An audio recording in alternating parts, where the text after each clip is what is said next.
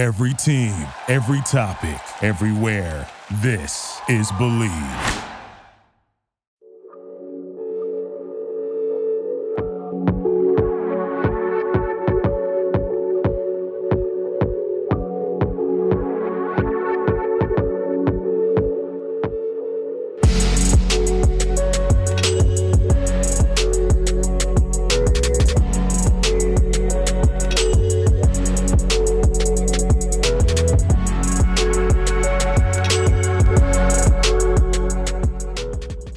What is up, DMV Hoops fans? Welcome to another Bleav in DMV Hoops. I'm your host, Matt Moderno. Joining me today, if you're a college basketball fan at any level, I think you know this guy.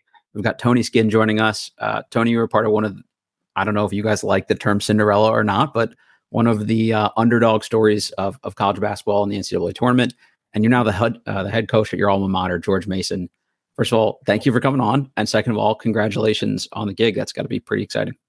Yeah, no, I appreciate you for having me on, Matt. And, certainly it's been, it's been a hell of a ride thus far in the last, 6 or 7 months since taking over the program, since taking over and having the chance to be at the helm of my alma mater. It's been unbelievable.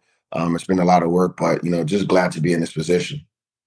I think we've done some of your local colleagues on previous episodes here, and the overall trend is that a lot of programs locally on the way up, and I think that's definitely the case for you guys too, and just excited to hear more about that. But first, just a word from our sponsors. We're brought to you by Stateside Vodka and their Surfside hard iced teas, hard lemonades, hard every flavor you can think of. They're all delicious. Also brought to you by BetOnline. It's your number one source for all your betting needs. Get the latest odds and matchup reports for baseball, boxing, golf, tennis, UFC, anything you can think of. BetOnline continues to be the fastest and easiest way to place your wagers, including live betting and your favorite casino and card games, available to play right from your phone. Head to the website today and use our promo code Bleav, BLEAV, for your 50% off welcome bonus on your first deposit. BetOnline, where the game starts. All right, now that we got those out of the way, I just want to kind of get into your background here a little bit and how you got into coaching. Did you know as a player that this was something you wanted to do and a path that you want to pursue? No, actually, I did not. It's one of those things where, when you're playing professionally, when you're playing overseas, which I was doing, I was going into my 7th and my 8th year. I was at a really good spot as a professional, just coming off the Olympics, which was really, really good for me.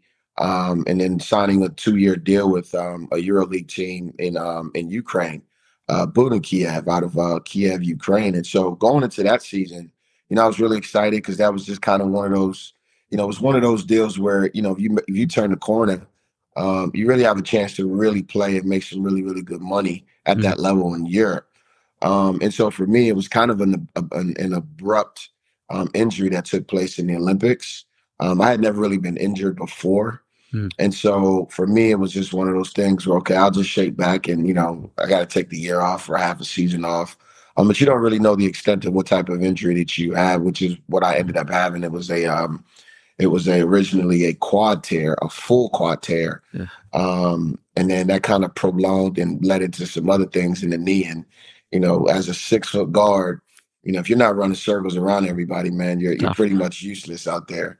And so through that transition, through rehab for about, I would say almost a year and some change, my brain really just started to spin a little bit, turning 30, turning 31. It's the first time you realize that, basketball could be gone and you got to start thinking about some other things. And for me, it was just really just volunteering and trying to kill time while I rehabbed. I started coaching locally, at a middle school, charter school in D.C., not too far away from where I grew up. And, at the time I was just kind of doing some assisting, some athletic director stuff, just involved in athletics. And coaching wasn't really what I had envisioned. Yeah, sure. But one thing led to another. I went to an AU practice and I was like, okay, well, I can do this. And once I started to kind of learn the landscape, it was a little fascinating to me because it was just so much different than what I had experienced. AAU just took it just formed into its own. Yeah, took off. Yeah, it just kind of took off in a different direction. And I was just so, I was impressed by it and, kind of just jumped into it. And, you fast forward about a year and some change later, Eric Conkle, who I had a good relationship with. He was kind of my guy at George Mason. We always stayed in contact, through those years of me playing. And we never really talked about it. But he gets the job at Louisiana Tech, and he calls me to come and join his staff. And that was just kind of, it's kind of like I did my part without really knowing I was doing my part and setting myself up. And that was just kind of the transition for me. You obviously had your own college coach is a pretty good person, a resource to talk to. Was Coach Larinaga involved at all and helping you kind of get established in the industry at all, or put in a word for you in places like that? Well, I think it's all part of the same family. Coach Conkle comes from the Coach L tree. Yep. And it was indirectly with Coach L, just because, he, we had our conversations, and, he kind of gave me his 2 cents. But, now that I just kind of think back, everybody's path into coaching is different. Mm-hmm. I get asked all the time, well, how did you get into coaching? Or I see guys asking other people, and it's really hard to say, well, this is the way that you have to get in it.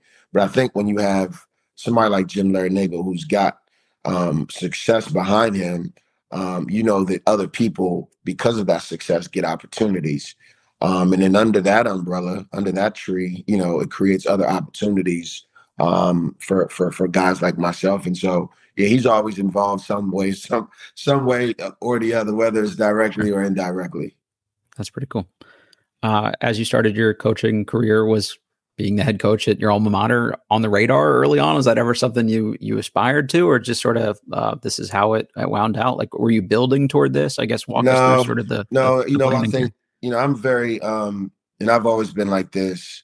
I've just always been someone who I try to remain in the constant as much as possible. Mm-hmm. I always try to tell myself when I got into coaching, I can't remember who it was.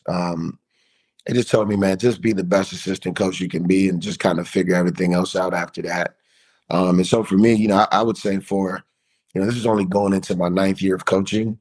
Maybe when I started to just kind of hear people say it to me, that's when I was like, okay, well, maybe I need to kind of open my eyes to this thing. But I'm a very firm believer in everything happens for a reason, and it happens at the right time. But just putting yourself in that position, obviously I've been very fortunate in getting roles that just kind of prepared me for this. Working with Coach Conkle, going over there to work with, Kevin Willard over at Seton Hall, getting the chance to go to Columbus to work with Chris Holtman. It was forming into what eventually was me getting an opportunity. But even then, coaching is very, very hard. And to have the opportunity for your first job to be at the A-10 level as a first-time head coach, that's really been a blessing for me. But I wouldn't say I had like this thing where I was like keying in on it.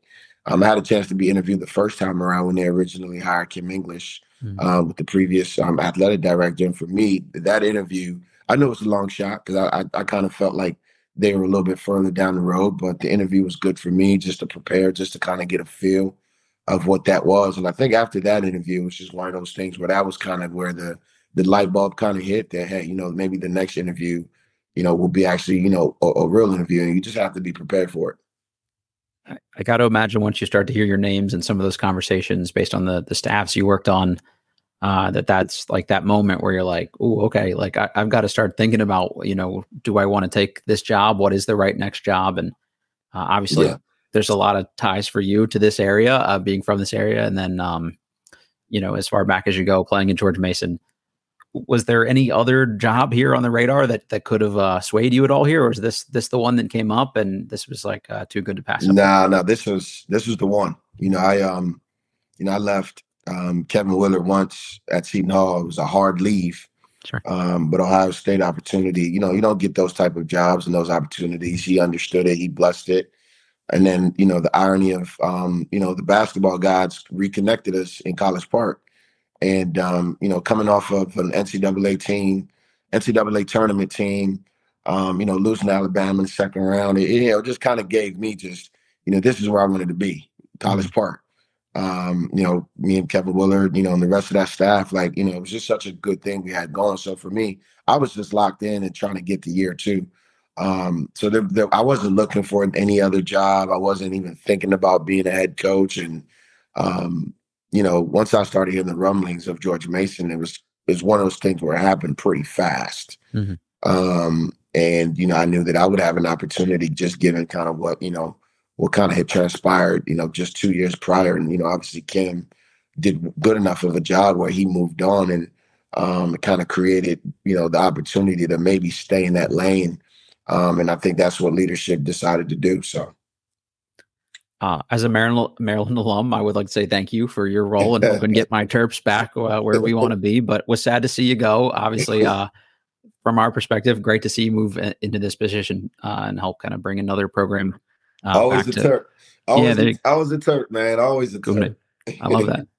Sure. Did being back in the DMV for that coaching role kind of help reestablish any ties or relationships you had that you think you can use, here at Mason?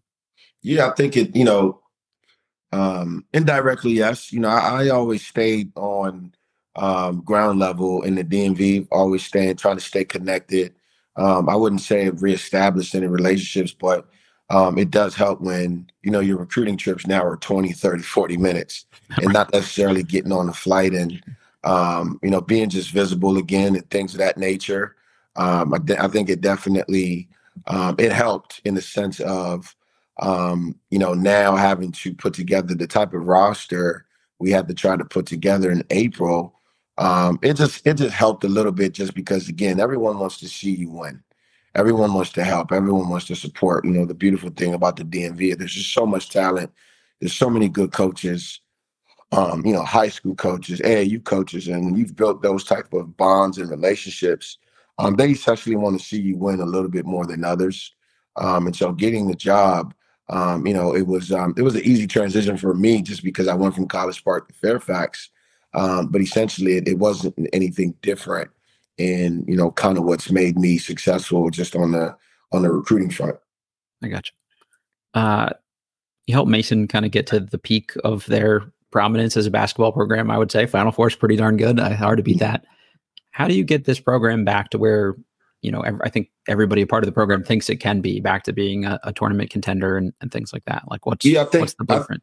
I think in all fairness, what we did was, it was amazing. It was historic.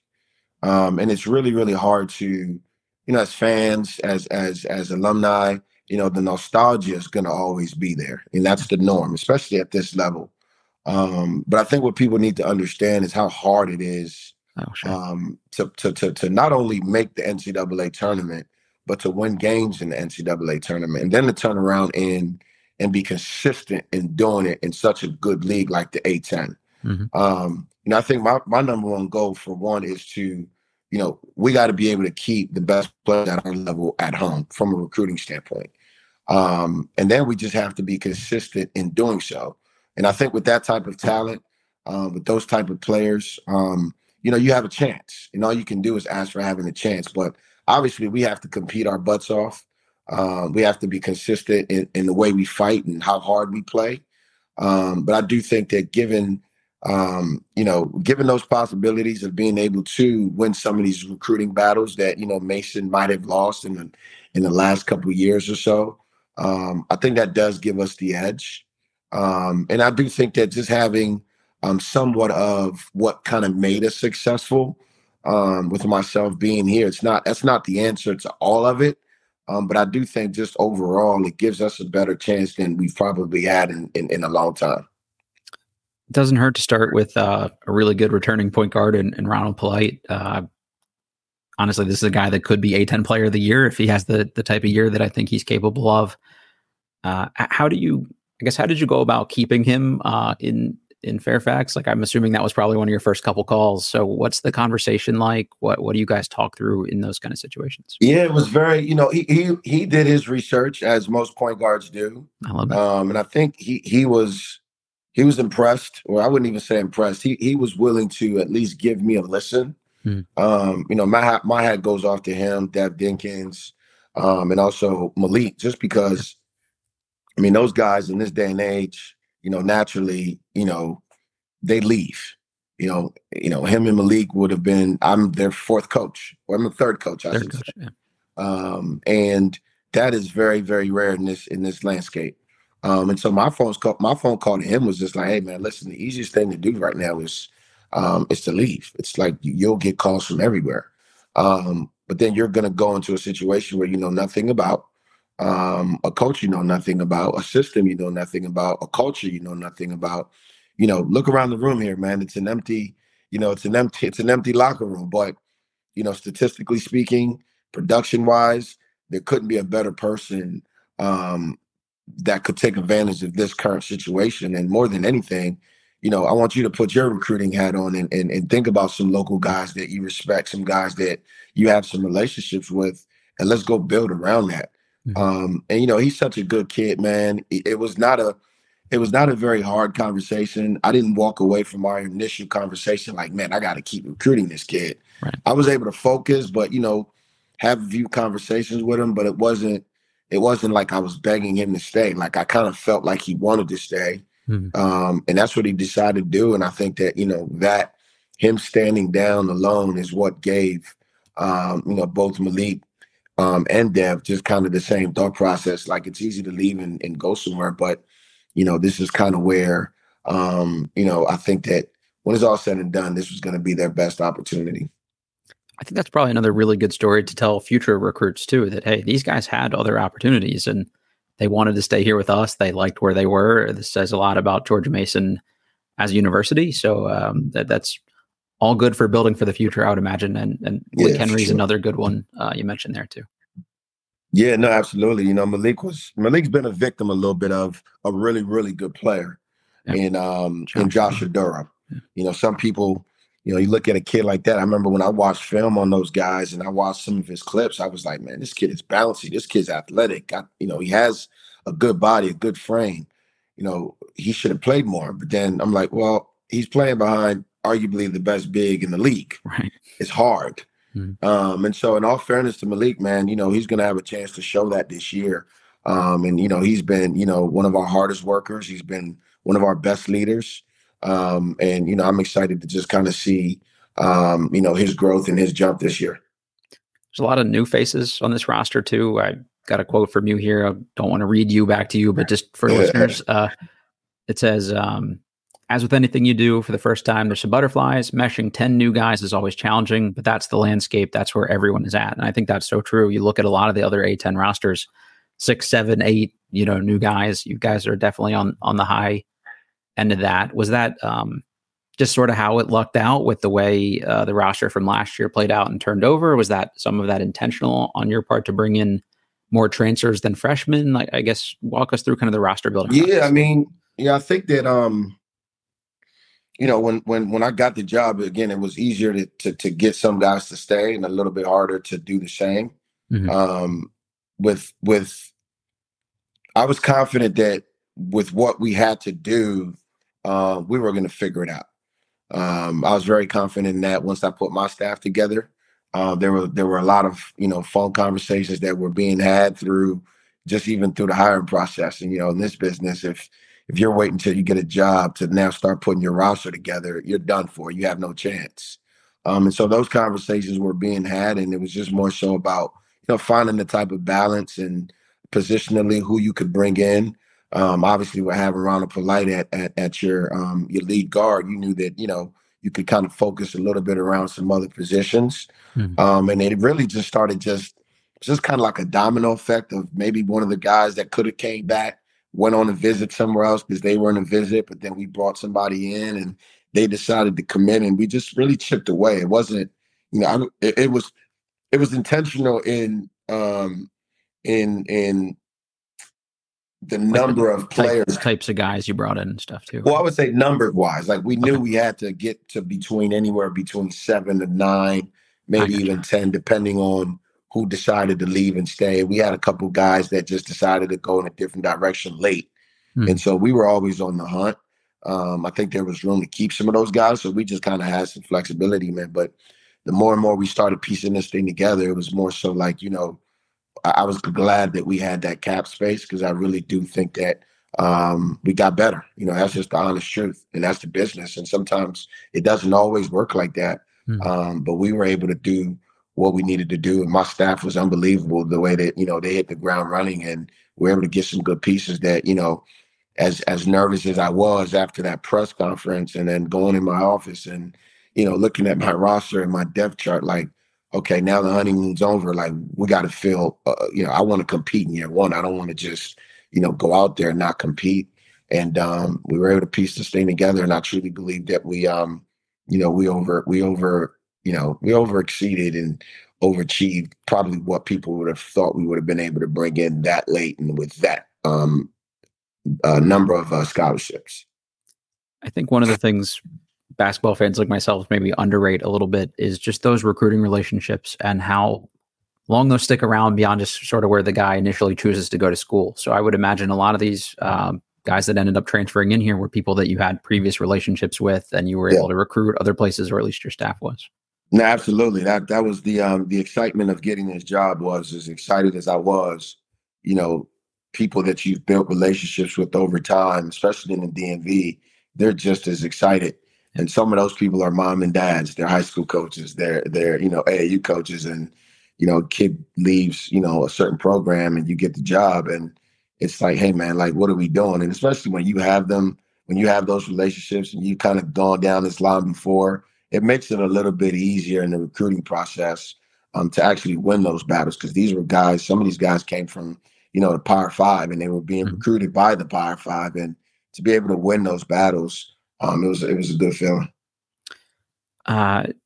Get old and stay old is something that we hear a lot in college basketball these days. A lot of those transfers that you brought in are older veteran guys. Was that sort of an intentional choice to pick guys that could come in and ready to be ready to help you from day one? Yeah, no, absolutely. I didn't get into this thing to, play make believe as far as what the expectation is. I learned that last year at Maryland. Right. We took that job over, and I think a lot of people were just expecting us to, compete and kind of figure things out in year one, just because we didn't have, with the exception of one or two pieces, we weren't very old. We didn't really kill it in the transfer market or in the portal. But we put together a competitive team that, once we got to coaching those guys up, they played their butts off, and, the results show. I kind of had that same, thought process and piecing this thing together. And yes, I wanted to be older, because if you're going to throw a bunch of new guys out there, man, they better have some sort of, some sort of understanding what the expectation is. They've been through the rigor before. These are guys that have been, in college for 3, 4, 5 years. They've been a part of other programs. They know what winning looks like. They know what losing looks like. And, like I said, we were able to get, the right balance of guys that have kind of been through this. And, I wanted to stay away from freshmen as much as possible, but we ended up getting 2 really good freshmen in Austin Ball and Baraka Koji. 2 pieces from a freshman standpoint that, that late, obviously we're able to retain Austin because he had committed to the previous staff, but, it doesn't get any better than those 2 guys bringing them in as freshmen. And then everyone else, like you mentioned, these are guys that have played at least 2 or 3 years in college. And I think that just helps you with your connectivity a little bit more, especially with 10 new guys. Well, really 13, because the other 3 haven't played, but the other 9 or 10. But just being a little bit older, a little bit wiser, a little bit more experienced, it definitely helps you with your connectivity.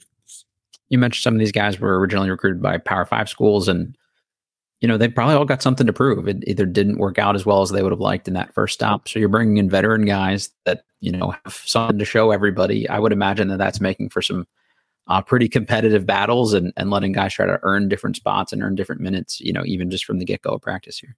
Yeah, no doubt. I think that you have some guys that drop down, I guess you could say, from the Power 5 level, whatever you want to say, but.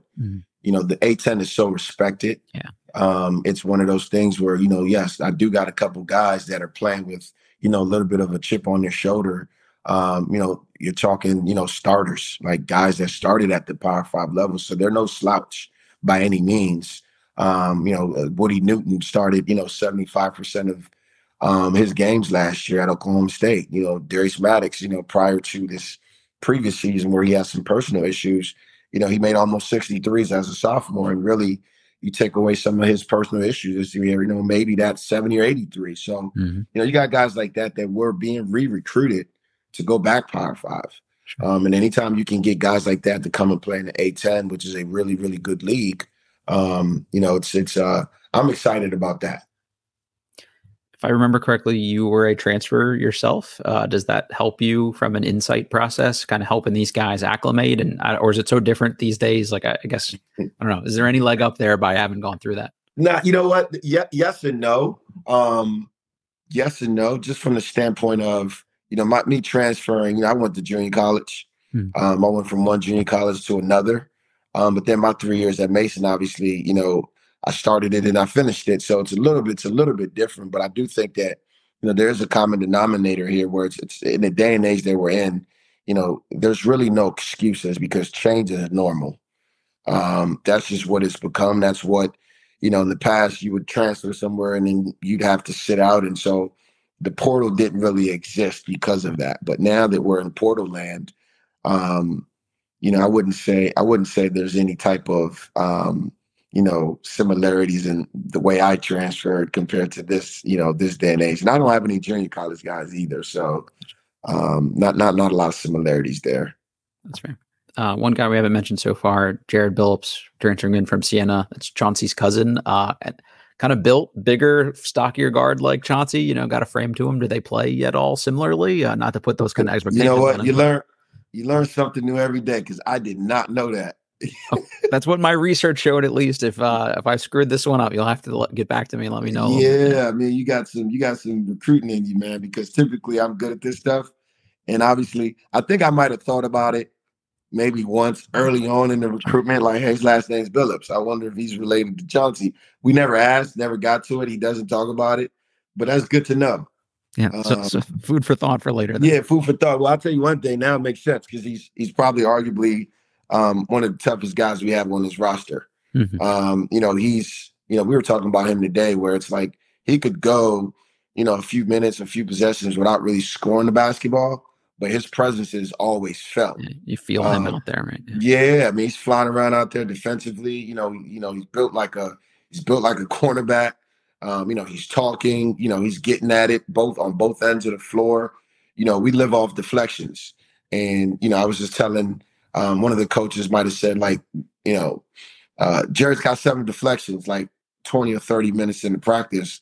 And I was like, yeah, Jared, that's not the guy that I'm going to be worried about at halftime because we'll chart deflections and we'll go in there at halftime and kind of look at that as the barometer of who's active and who's not. It's also a barometer for me to choose somebody out that's out there just doing absolutely nothing. But Jared Billups is the guy I'm not worried about at halftime because of how hard he plays and his competitive spirit. But yeah, he's, Chauncey Billups was that big point guard. Obviously, Jared isn't playing the point, but he's got the same toughness. He's got the same mindset that I think that, that last name definitely resembles. I like that. If I screw that one up, I'm going to feel bad about it, but I'm glad there's at least some similarities there. One of the common themes we've mentioned here a little bit with a lot of your personnel is athletic guys, physical. I think that seems like something you intentionally tried to recruit for with the portal here. Was that an emphasis for you all? Yeah, it was. It was with the way I want to play, the way I want to defend. We're going to press. You've got to have some athleticism out there. You've got to have some length. You've got to have some twitch. And we catered and recruited to that. Obviously, once we started piecing this thing together a little bit more and more, we were being a little bit more just catering to like kind of what the fit was. There was a need initially, obviously, with, that many scholarships. Sure. But once we got a little bit better and filled those numbers out, it became more of a fit. And getting guys like Jared, getting guys like Nico from Central Michigan, getting Baraka, who's a fast twitch guy, even Trey Wood, who's been in college for 5 years, but he's dynamically like fast. Getting guys like that, we were catering towards, what we want to do offensively and defensively, which is getting after it. I think that also, offensively, you mentioned that it's probably a lot of finishers and transition, and there's somebody for Ronald to be setting up as you run secondary break and things like that. I would say the one question mark, and maybe not for you guys seeing them every day, but from the outside looking in, is maybe the perimeter shooting. Mhm. Are there any guys that, maybe didn't hit a ton of threes in their last, college stop, but you've already been impressed by, like, oh, this guy is going to be a much better shooter than the numbers have told so far? Yeah, I mean, got to give some credit to some of these guys that I haven't mentioned. Keyshawn Hall is a kid that we got from UNLV, who was playing at, 280 plus pounds. He's a completely different looking human being now. He's down to 230, maybe even 225. I'm trying to get him back to 230 because, he's such a physical combo forward that can play on the perimeter and play around the rim. I'm trying to just tell him, listen, I need you with some shoulder pads so you can go down there and not get hurt. And so, he's a kid that made, he didn't take a ton, but he made 10 out of 23s in the minutes that he played as a freshman. So if he was as efficient as you're going to be, given his field goal attempts from three, and through the summer, up until, our second week of practice now, he's right up there with some of our better shooters. That's great. He can really shoot the basketball, especially at his position, having somebody who can be a threat, both inside and out. It's been, I've been impressed. So I would say for sure, he's a guy to look out for. And Austin Ball can really shoot it. He's a guy when he's got his feet set and he has the time and space, like it's money ball. Devin Dickens has shown, in practice and some of our drills that he can really, really shoot the ball. And so I think from a perimeter standpoint, it's about just kind of getting these guys in their spots. Getting them playing with confidence. Obviously Darius Maddox is going to be a guy that can stretch the floor.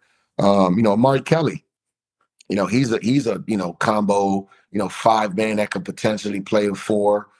He's up there knocking some shots down. Again, you're talking about guys that, are green light shooters, but some guys that are, yellow light shooters, time and space, they have the opportunity to shoot and make those shots. Yeah, you just need a couple guys to give you just enough room to do the other things you want to do. And even if you can piece that together with whoever's hot on a particular night, I think it allows you to go out and do the defensive stuff that you want to get done there too. I have seen some predictions or projections that have you guys in the bottom half of the A10. Looking at this roster, I don't really see how personally, just given some of the names we've already talked about there. Is that something you guys pay attention to at all, other than just for bulletin board material? Nah, for me, that I'm gonna set the tone with what the expectation is in that locker room. And for me, all that stuff is nice and fancy, and it's cool for the people that write it and predict it, and gather all their information, however which way they gather their information. But my biggest thing is for my team and those guys, man, control what you can. Control what you can. Go out there and fight. Go out there and compete. And a lot of times that stuff takes care of itself. So for me, it's not, I'm glad that we were picked there, I guess you could say, because I don't think a lot of people really know what this team is and how it was built. But that's neither here or there. And, we'll just kind of have to see how that plays out. It's probably something a little fun to being able to prove everybody wrong too. I'm sure that's something the kids can get behind. Yeah, yeah, for sure. I mean, and it's the norm. You hear about it all the time. And, the amount of times that 13th team or that 12th team ends up over exceeding. No one ever talks about that. And as far as I'm concerned, that just puts a lot more pressure on some other folks than it does, George Mason. Yep, like that. One person we haven't mentioned, we talked a little bit about your staff here, but Lamar Butler is also with you. How is that to just have somebody? I'm sure you've known him for even longer than you guys were at Mason together. I can imagine you probably played in similar circles growing up too. Like, what's that like to have somebody, with that kind of track record, a friendship? No, it's been great, man. It's been all part of it, man. Sometimes things just move so fast and you don't get a chance to like really take it in. I'm trying to find the days to reflect on different things, but I think one of the most satisfying things is really just having a chance to, Lamar kind of set himself up. He put himself in position. He's at Paul VI the last couple of years at St. John's prior there, and coaching AAU as well. And so he's been as tied in the grassroots as anybody else. And so when I got this opportunity, as I was trying to put my staff together, I knew I was going to have a place for him, which is what I know he was working towards. And so anytime that you're able to create that opportunity for somebody, let alone somebody that you went to war with, that represents the university, it's definitely been a blessing to just kind of see him working alongside with him and just kind of seeing him get, his foot in the door and really learning and growing in his role. And, he's been remarkable in his role. You're kind of more than just a basketball coach in your role. You're also the CEO of an organization here, essentially, and getting boosters excited and alums excited, big part of the job. And I would imagine that's probably easier to do given the track record that you and somebody like Lamar have, with the organization. Yeah, no, that's been, every time I go somewhere and I run into somebody, man, and, they're like, it's like the same question, like, hey, man, how's it been, man, now that you're, in that first seat? And I, at George Mason, I said, listen, man, I would hate to be anybody else that's going somewhere else for their first job. And, selling a place, it sounds good when you're selling that place because you're trying to recruit a kid, but you don't really know that place. And so being here at George Mason, it's been tremendous just because, like you said, that same support system, those same alumni, those same faces are still here. And it's made my transition so much easier. And really just one less thing to have to sweat about for my first job, because this is home. Those people are still here, and it's always good to see familiar faces, and makes it a little bit easier to just kind of focus on some of the more necessary things, because at the end of the day, that everybody just wants to see, you successful. You're a person too. So having to come to a new place, you've got a family life and all these things and a personal life to deal with. So not having to learn a totally new area, I'm sure it just saves you a lot of time to focus on the stuff that's really important to you. Yeah, no, it's been awesome, man. Just, I did buy a house when we got to Maryland because I wanted to take my time. And, that was one of the best decisions I've made. Now that I'm able to come to George Mason, I was able to get out of that and then transition right on over to Fairfax. And so it's been smooth, man. It's been really smooth. That's great. We mentioned the Olympics early on. You were one of 2 African-born head coaches in Division I college hoops. You're born in Nigeria, played for the Nigerian Olympic team. That's also a program that's looking pretty good for the future. Have you had any talks with them about being involved at all moving forward? Oh, yeah. I'm actively involved with the Nigerian Federation. Okay. I've been asked to coach, over the years. It's just been logistically very difficult for me because I've transitioned now 3 straight years from Seton to Columbus, from Columbus to Maryland, and Maryland to College Park. So it's been difficult. I'm on a group chat with about 30 plus guys that, played together. And on the last, it was now, I guess now it's the last, because I went at 12, 16, they postponed 20. I guess the last 2 or 3 Olympic teams now, just a bunch of different guys that are, either retired or still playing currently at a high level in Europe, or even a couple guys in the NBA. And so we have these conversations all the time. I think if the right situation came up and it fit, it fit with my schedule, it's something that I would definitely love to be a part of, but I am indirectly still a part of it. That's awesome. Also, another fun fact here that your athletic comps department is proud of, so shout out Mark for the intel here. You're the only school in the country with head coach and AD that both played in a Final Four, you and Marvin Lewis, who he played at Georgia Tech. Is that something that kind of bonds you guys together, having that kind of experience, or what it could look like? Or have you even talked about that with him? No, it is. It's really, it's pretty cool, man. I've known Marvin now for, decades, because he played, at Montrose Christian. I played at Tacoma Academy. And so we actually played and competed against each other. Oh, cool. We've known each other through the business. I had a chance to interview at Georgia Tech when he was down there. And just to see this kind of full circle, it's made everything so smooth from a transition standpoint, just because, when you have an athletic director that gets it, that's a basketball guy, a lot of conversations are just so easy to just get through. And yes, it makes, Marvin, most people might not remember or might not know. Marvin was a really, really good player on a team that almost won a national championship. He's a really, really good shooter. And, anytime that you have that, kind of that connection, it's definitely special. And, I'd love to challenge any college coach in the country, any athletic director in the country. If they want to get a little 2-on-2 going, man, I'll put my money where my mouth is with my athletic director.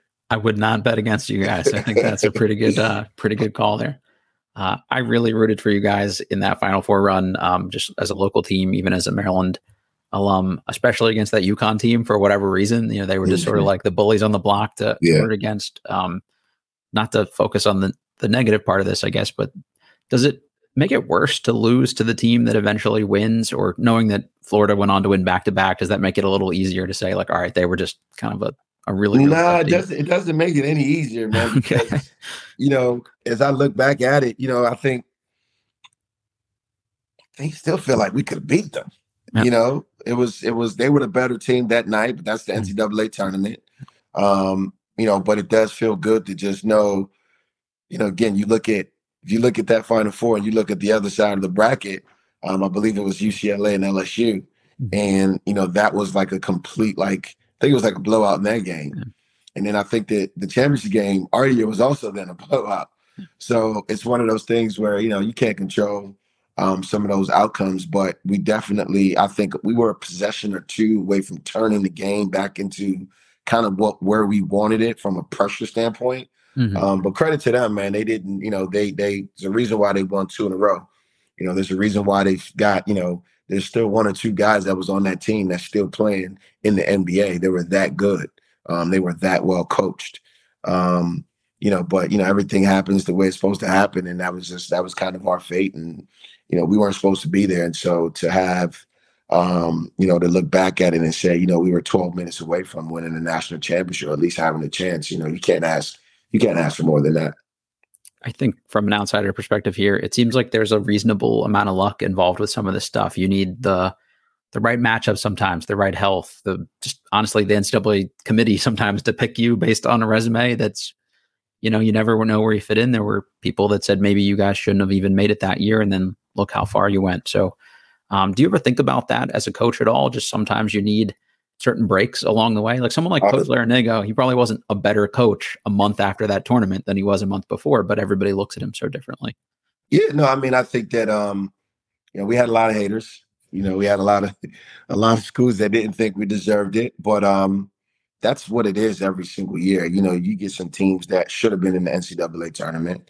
That choice of that committee, that's just completely up to them and how they kind of pick those teams. And we were a really, really good team that year. Some people forget, yes, the CAA was a 1-bid league, but we were top 25 for several weeks. And we had a chance to go on the road back then when, the bracket busters was a thing. It was the battle of the mid-majors.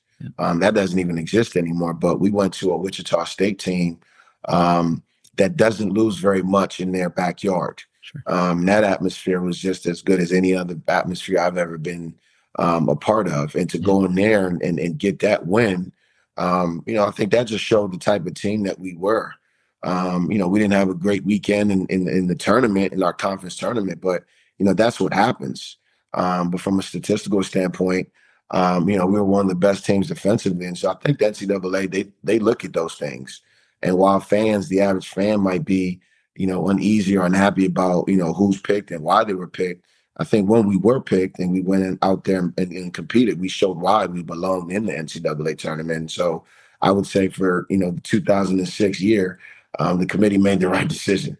Yeah, you proved them right for that one for sure. I think that's a cool thing about the A10 too for you guys is you might have an off year as a league every once in a while where maybe it is only one big league just because some things don't break the right way. But I can't imagine that happens very often. So you're not totally reliant on winning that tournament. Like if you are one of the best 4 teams in that league, you got a good shot at, playing in the NCAA tournament. Is that kind of a nice perk of going somewhere like this? Granted, you've also got to play a lot tougher people every week too.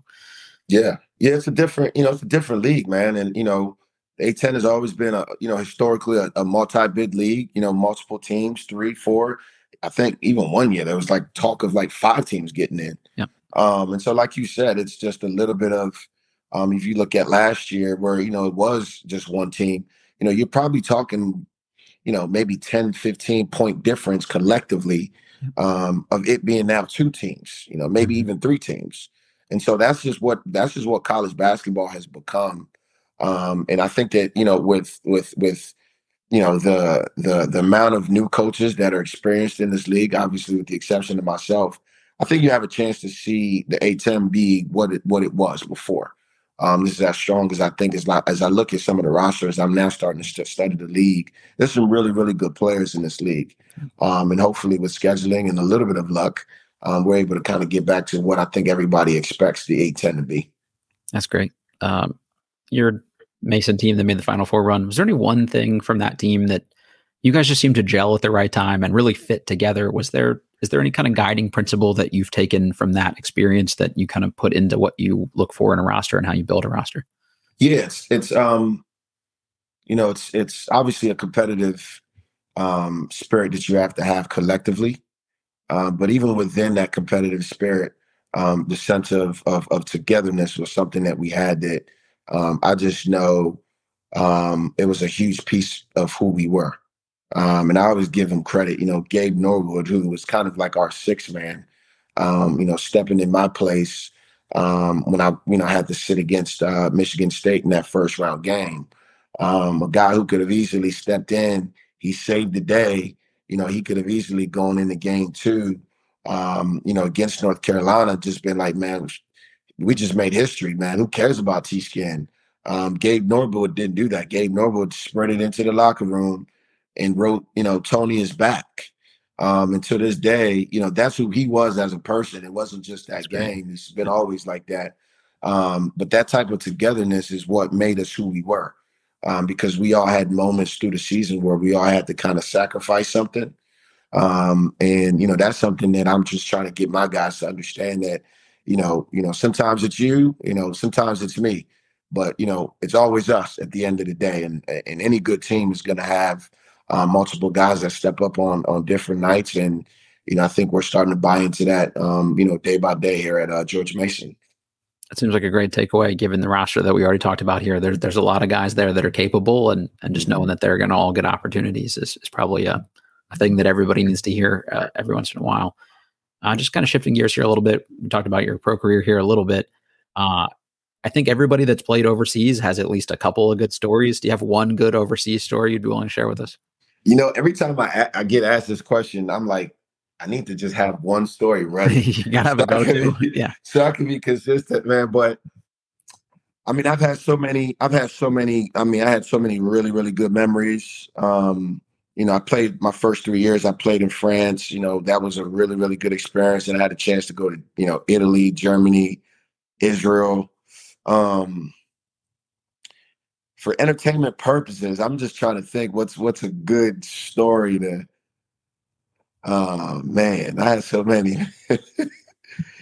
Well, I played in Israel. One of my favorite countries that I played in, actually. I played in Ashkelon, which is Israel's not a very big country. And Ashkelon is at the north of Israel, very, very close to the Gaza Strip. And if you know anything about that side of the world, you know that the Gaza Strip is basically like an invisible wall that separates basically two countries.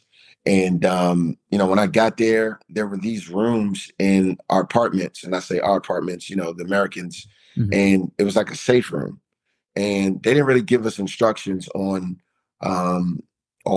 what to do with these safe rooms. And so I just remember sitting in my apartment one day, and then I heard these alarms, and the alarms was like really, really, really loud. Sure. And, I called my teammates. No one's picking up the phone. I'm kind of freaking out a little bit. And I end up just going on the internet. This is right around the time that Google started answering everything for everybody. Nice. And I just remember just Googling it. And it was basically like, that's the sirens when, there's some, rocket warfare going back and forth, and you're supposed to go into your safe room. Again, we were very, very close to the strip. Wow. And, in my mind, I started freaking out. You read the news and you watch TV from the States and you read all these things. You're like, oh, wait a minute, what's going on? And I just remember just going in the safe room, and the sirens was probably only like 5 or 10 minutes, but I think I might have stayed in there like 30 minutes just to be sure. Sure. And, just kind of coming out of there.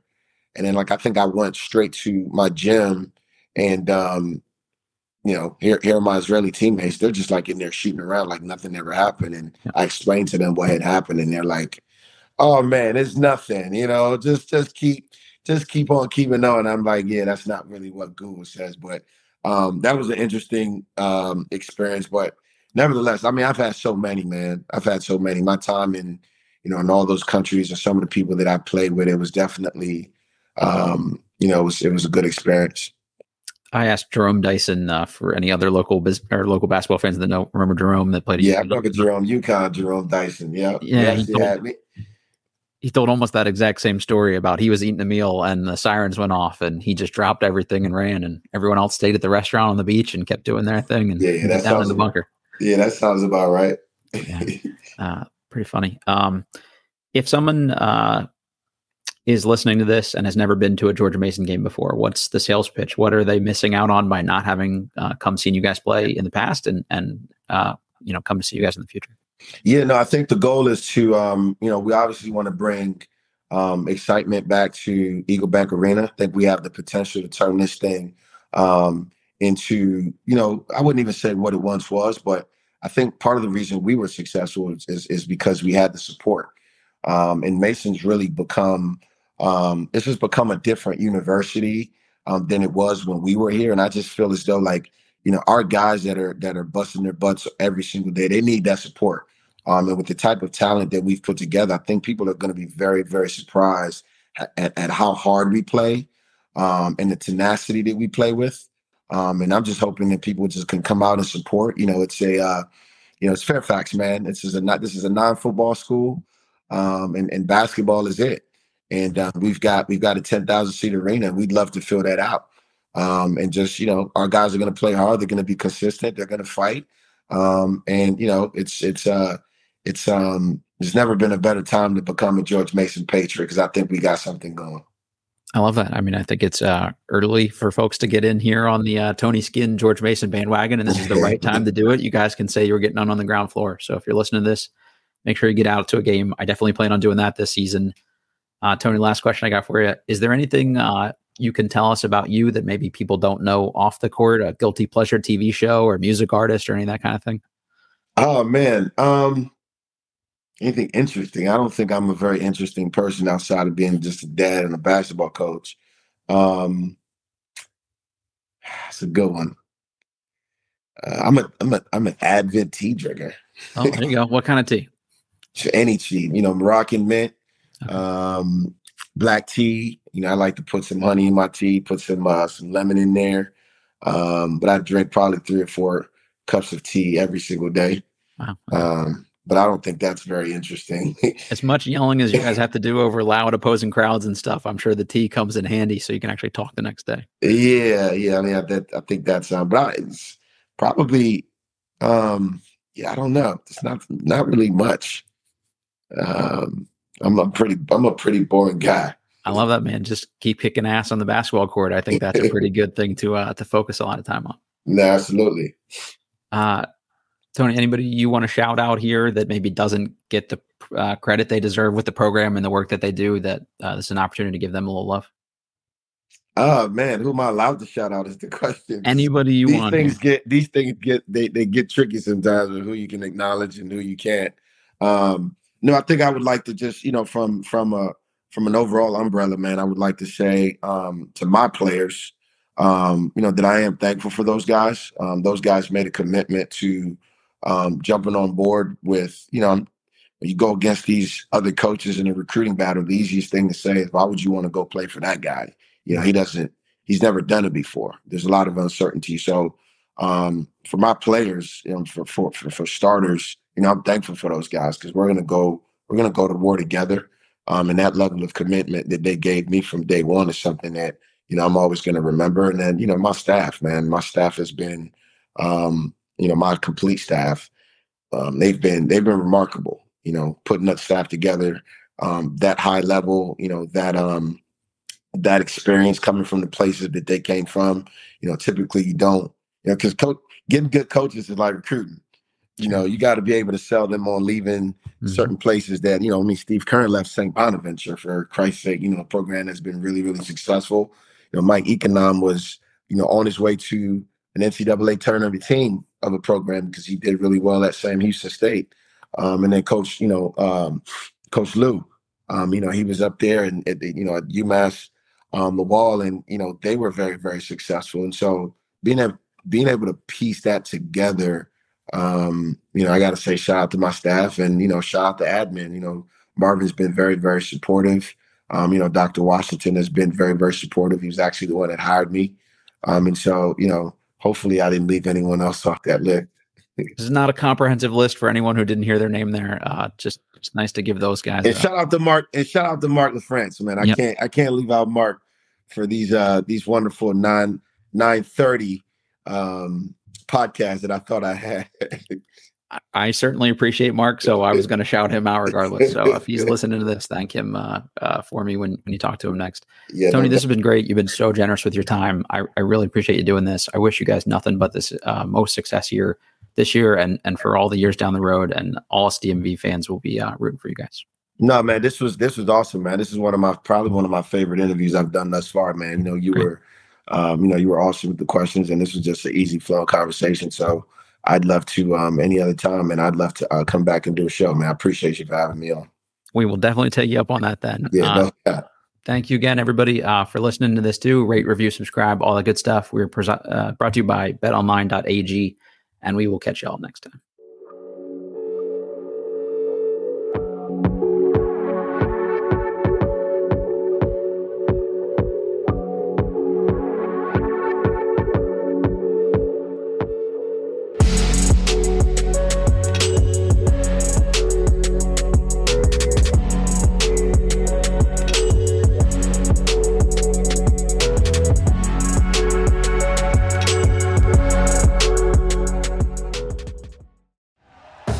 Thank you for listening to Bleav. You can show support to your host by subscribing to the show and giving us a 5-star rating on your preferred platform. Check us out at Bleav.com and search for BLEAV on YouTube.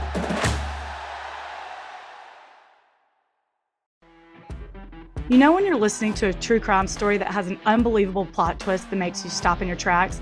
That's what our podcast, People Are the Worst, brings you with each episode. I'm Rachel. And I'm Rebecca. We're identical twins who love true crime cases that make you say, didn't see that coming, and we hate the people responsible for them. Listen to People Are the Worst now on Apple, Spotify, or wherever you get your podcasts.